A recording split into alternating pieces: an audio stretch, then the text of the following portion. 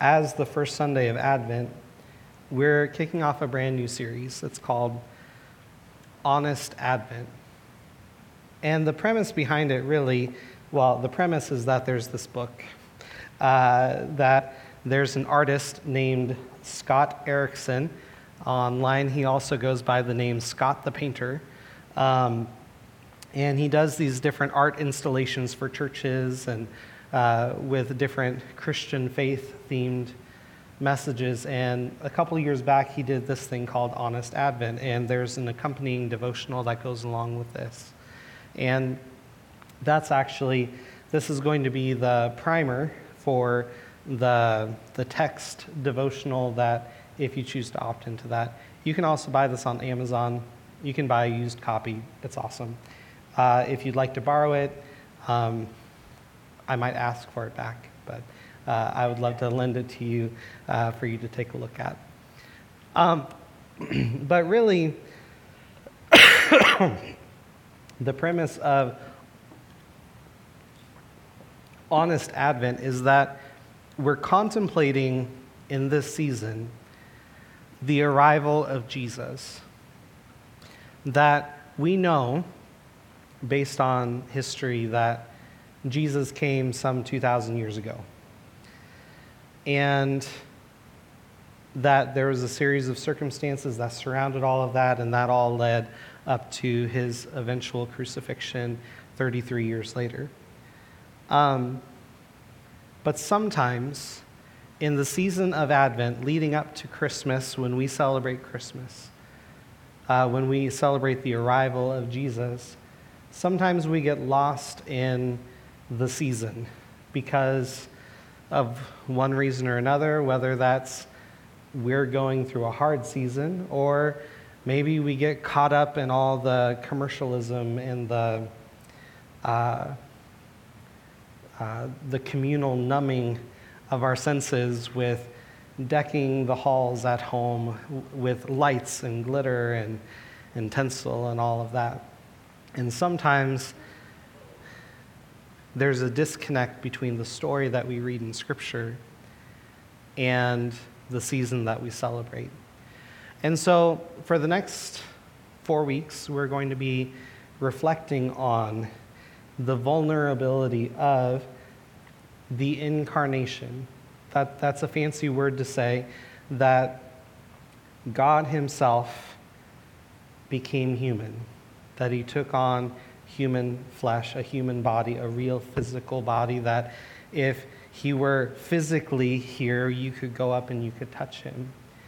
And that's a very vulnerable thing. And so reflecting on not just the divinity of Christ, but also his very real humanity as well. And awakening us to the wonder of that beautiful phrase that comes in the prophet Isaiah, God with us, Emmanuel. Reflecting both on how it was back then, how we can experience that here and now. And so you can go to the next slide. There's going to be some provocative images because he's a painter and because I don't like to sugarcoat things, and I think that they're really good images technically. So if it's triggering in any way, I apologize. But the series is called Honest Advent. The title for today's sermon is called Vulnerability. We're going to be focusing on a passage I've never done in Advent before, Psalm 139, verses 13 through 16. And the big idea that we're going to be grappling with today is that we connect with Jesus through vulnerability. We connect with Jesus through vulnerability. You can go to the next slide. Charlie Brown and Hallmark. So this last week, Thanksgiving kicks off the Hallmark Christmas season, does it not? And my wife, Angie, is a Hallmark person. There's no other way to... She does the Hallmark thing. She watches it like on repeat. And really doesn't need to repeat because there's always some new movie coming out that they just keep pumping out. The funny thing about Hallmark Christmas movies, and they put out like hundreds of these per year, I swear, is that they always have a phrase in the show where they say the real meaning of Christmas is, and usually it goes something like spending time with family, and like some like feel-good message sort of thing. It blew me down this week. We were watching a Hallmark movie, and in the opening line, it was the only time in the whole thing, but in the opening line, it said, I kid you not, the real meaning of Christmas is about when Jesus was born, or something like that. It said Jesus. I was like, you gotta be kidding me. This is Hallmark. They usually sugarcoat over this, the whole thing. What's going on here? And I was blown away. One of my favorite shows to watch during the Christmas season, because I like holiday specials as much as the next person. I do love, Rudolph the Red-Nosed Reindeer and Frosty the Snowman and all those good Rankin Bass shows and everything. But my absolute favorite is Charlie Brown. It always has been. It always will be. It's so much my favorite that my parents bought this record book where you can, it shows the pictures of it, and you can record your voice, and my dad actually did that one year for my kids for Christmas. But anyway, I digress. So with Charlie Brown, as I'm sure you all have seen at one point or another, Charlie Brown is really grappling with what's the real meaning of Christmas.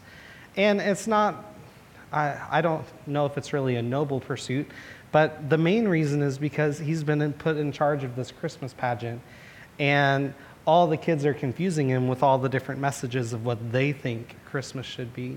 And then, very simply put, Linus tells him the real meaning of Christmas. He recites from memory on this stage with, spotlight please, and he recites from Luke chapter 2 in the King James Version of the Bible. And what I love about it is that in both of these kind of situations for me this year, is that it's a clear reminder of what Christmas is really all about, what the Advent season is really all about.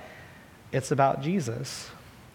But not just Jesus as we might think of him, as we ought to think of him as God, but that Jesus actually became a human. And that's a weird thing to think about. It's as weird as that picture on that first slide, telling you the title and the everything, where Jesus literally was a baby inside of Mary's tummy, right? He literally was born. He literally, had to go through the process of growing up. If he fell down and scraped his knee, he actually bled. He actually had this thing that we call flesh, where it's a very vulnerable thing. If you get cut with a knife, it hurts, And he was not immune to that. It's not that, it's like,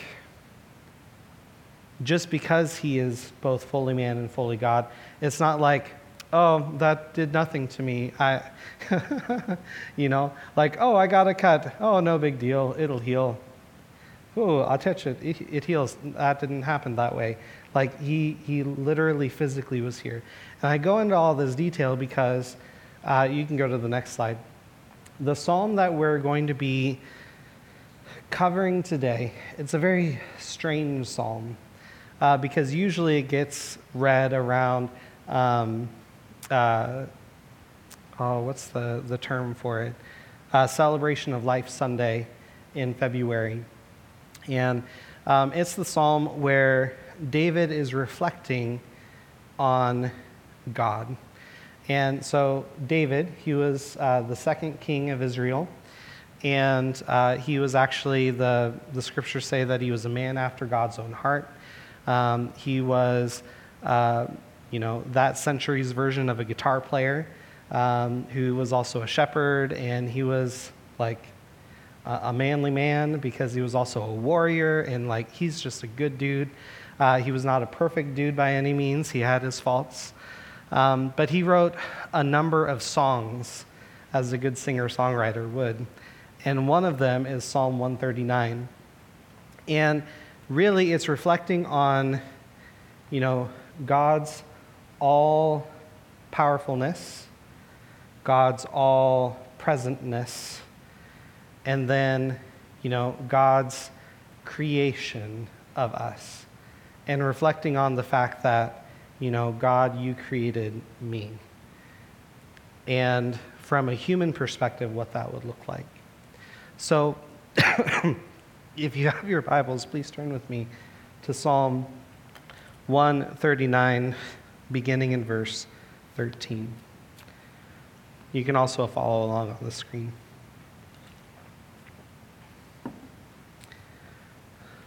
So David, speaking to God, or singing to God rather, he says, "For you formed my inward parts, you knitted me together in my mother's womb. I praise you, for I am fearfully and wonderfully made. Wonderful are your works, my soul knows it very well. My frame was not hidden from you when I was being made in secret, intricately woven in the depths of the earth. Your eyes saw my unformed substance. In your book were written, every one of them, the days that were formed for me, when as yet there was none of them." So, we're talking about vulnerability. And you can go to the next slide. When it comes to the process of a baby forming, as either you've experienced in your family or you have a loved one who has experienced it, there's this level of anticipation, is there not? Where you're expecting this baby to come. You're expecting this arrival. And usually we have more perfected arts and sciences of how to predict when that arrival is going to happen, but you never really know. The baby can either come sooner or the baby can come later than expected. Here in town, Pastor Letitia, the kids pastor from Crossroad, a church that we partner with, she just had her baby this week. Praise God. Her name's Lois, and it's amazing. But we've been waiting a long time for that baby to get here. And there's been this anticipation for this baby to arrive. In Scripture and in the world, we have been anticipating, like we read earlier, for God to come and set all things to right. You can go to the next slide. There's this passage in Romans, again, where Paul is talking about really this anticipation of when God, not just when Jesus came the first time, but when someday God is going to do, he's going to come again and he's going to set all things right once and for all. So Paul, speaking to the church in Rome, he says, "For I consider that the sufferings of this present time are not worth comparing with the glory that is to be revealed to us. For the creation waits with eager longing for the revealing of the sons of God.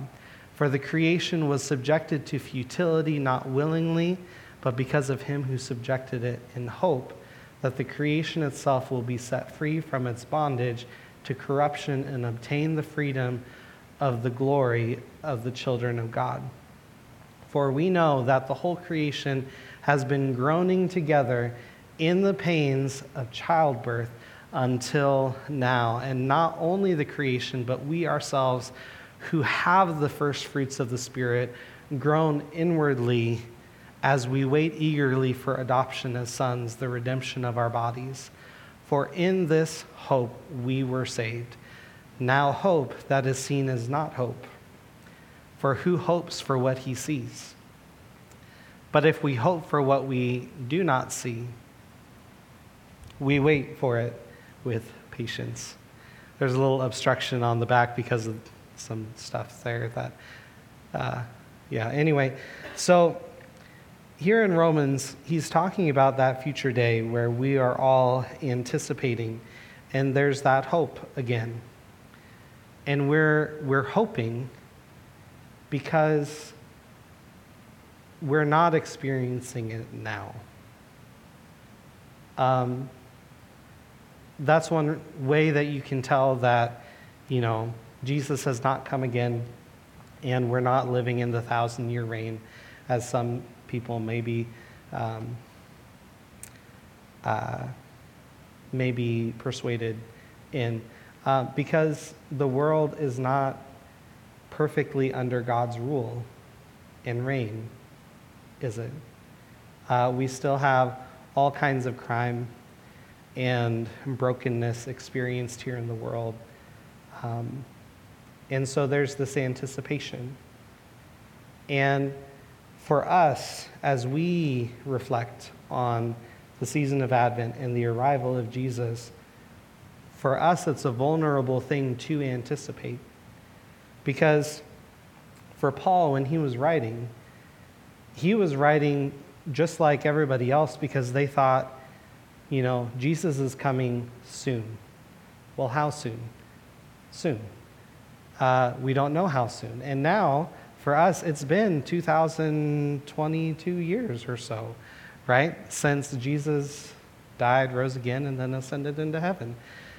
And so we still eagerly wait, and we still anticipate for Jesus to come again. And the season of Advent, it helps us reflect on that. And it helps us reflect on, he's going to physically come again. We'll talk about that in a second. So we connect with Jesus through vulnerability. There's also, in this passage, the vulnerability of patience. I love this image of, this is a popular painting, and then he did his own, Scott Erickson did his own rendition of it. But it's this picture of Eve on one side and this picture of Mary on the other. And where it's imagining this moment where what would the conversation be like if Eve got to talk to Mary while she was pregnant with Jesus? And one of the profound things about this, you can go to the next slide, is that the very first prophecy about God sending someone to set things right happens in Genesis chapter 3, verse 15, when God, he's issuing his judgment on the serpent, on Eve, and on Adam because of the fall. And so when,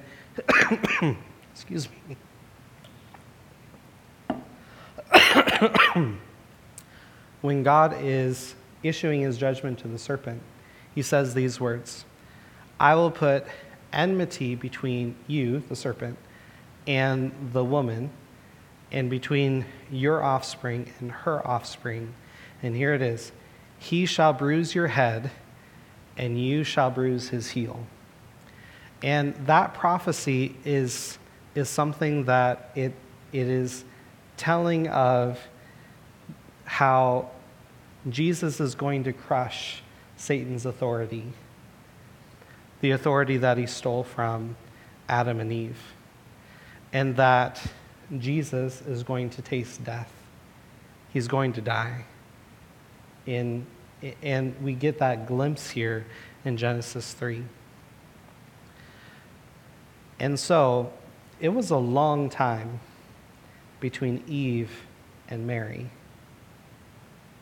And the patience that would be felt through that waiting. And reflecting on how for Mary, she had to wait like most mothers, the 9 to 9.5 months, somewhere in that range, to have this baby who was supposed to be the Savior of the world. And what she must have reflected on when she would go to synagogue and hear, when she was staying with Elizabeth, her cousin, and she would go and she would listen to the scripture be read and these messianic prophecies be told over and over again and shared, how she must have reflected and thought, wow, that's happening right here. It's also amazing to think, there's this song, I love it. It's a newer Christmas song called Seasons.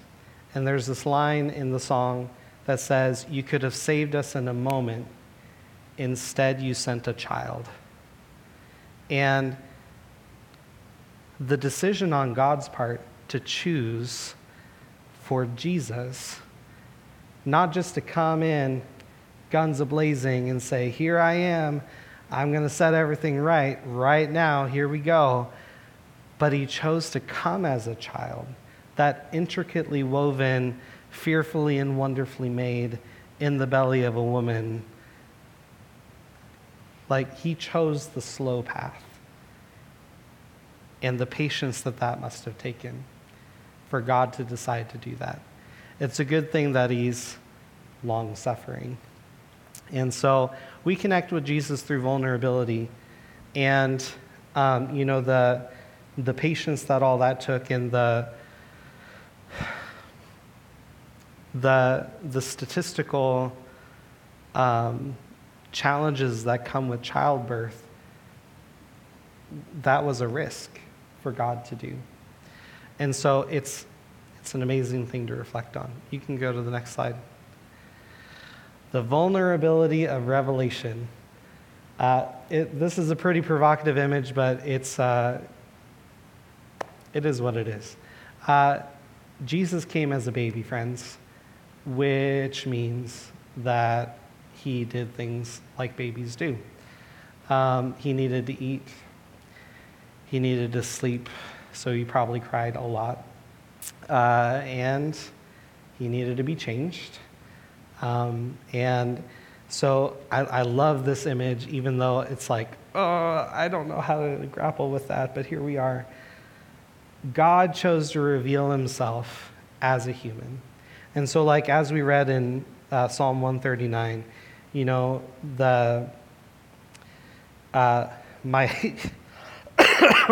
excuse me, my frame was not hidden from you when I was being made in the secret place. And how all the days that were set for me were already preordained. And for Jesus, he chose to reveal himself this way. Now, what's interesting, you can go to the next slide. There's this quote by a researcher, storyteller, Brené Brown, who said this in one of her TED Talks. She said, in order for connection to happen, so like interpersonal connection to happen, we have to allow ourselves to be seen, really seen. And that's a vulnerable place, to be actually seen for who you are. You can go to the next slide.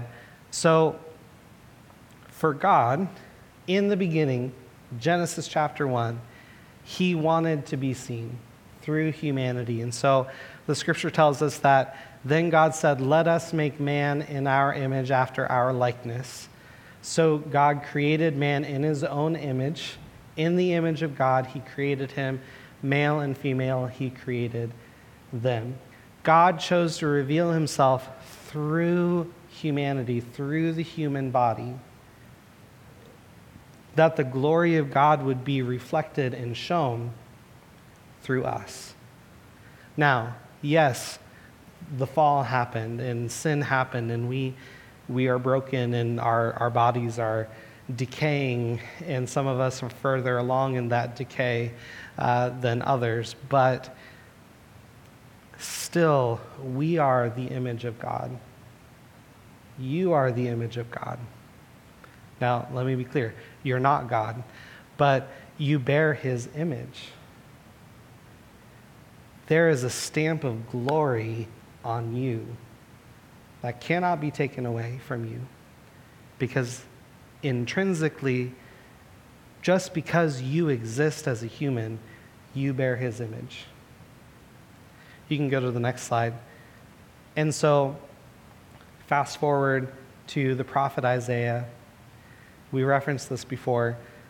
He gives this foretelling, this future message to say how God was going to do this whole salvation thing. And God said, "Therefore the Lord himself will give you a sign. Behold, the virgin shall conceive and bear a son, and shall call his name Emmanuel," which we know means God with us. And so that God with us, you can go to the next slide. God with us is God taking on the vulnerable canvas of the human body in order to personally reveal his glory and grace to us. I love, there's this wonderful Christmas hymn. We'll probably sing it at some point this season, called "Hark the Herald Angels Sing," and where Charles Wesley, in all his infinite wisdom and songwriting, wrote, "Veiled in flesh, the Godhead see. Hail the incarnate deity.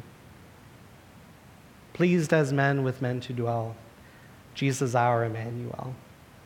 And often, I don't know about you, but for me, I always focus on the deity because I know Jesus is God. And I think about, Jesus is God. Yes, he took on flesh, but he's God. You know, praise him. Let's worship him. Woo, here we go. And sometimes I forget just that, like we've been reflecting on this morning, the very real tangibleness of what it would mean for God to be veiled in flesh. That's a very humbling thing, where it's like he had to be taught how to eat as a baby, right? It's not like he was just some, brainiac child who was just like, "I know how to do all of this. Thank you, mother. Here we go." He probably fought Mary on different things, the gamut. And so he chose that slow path. He chose that vulnerability in order to be seen by us. And so the question becomes, what about us? Are we willing to be that vulnerable with God this Advent season, where the vulnerability that Jesus chose to do, he opened himself up and he said, "I'm here. You can have access to me. My grace is sufficient for you. Here I am." But it's a vulnerable thing to choose to connect with Jesus and to choose to open yourself up, because ultimately that means that we are becoming vulnerable too, that we would be seen by him. You can go to the next slide. You can go to the next slide again. And so, just as a recap, so in this passage and in this topic and everything, there's vulnerability through anticipation, that expectancy. There's also the slow road of patience that nobody likes. Patience isn't fun. I don't care who you are. Patience is not a fun thing to go through, because that means waiting for the arrival, waiting for it to come to pass. and then ultimately the revelation. And all of that is a vulnerable thing that God chose to do for you and for me. You can go to the next slide. And so for us, we connect through, in the holiday season, remembrance. We remember God. We remember moments like this morning where we reflect on the fact that, wow, Jesus actually became a human being that you could touch, and not that you'd want to, but you could punch Jesus and he would be bruised, right? He could fall, and all those things. He could break a bone. Ever think about that? That's crazy. But as a carpenter, he probably hit his thumb a couple of times, and I don't know what he said, but it was some sanctified version of fill in the blank. And so, but we remember Jesus. We remember him, yes, as God, but also as God with us in the flesh. We reflect on his place in our life. We reflect on the fact that he was vulnerable to us, and that he's inviting us to equally be vulnerable with him and to trust him with seeing us for who we are. And all of that leads to worship. Now, in Psalm 139, here we go. In verse 14, he says this phrase, "I praise you, for I am fearfully and wonderfully made."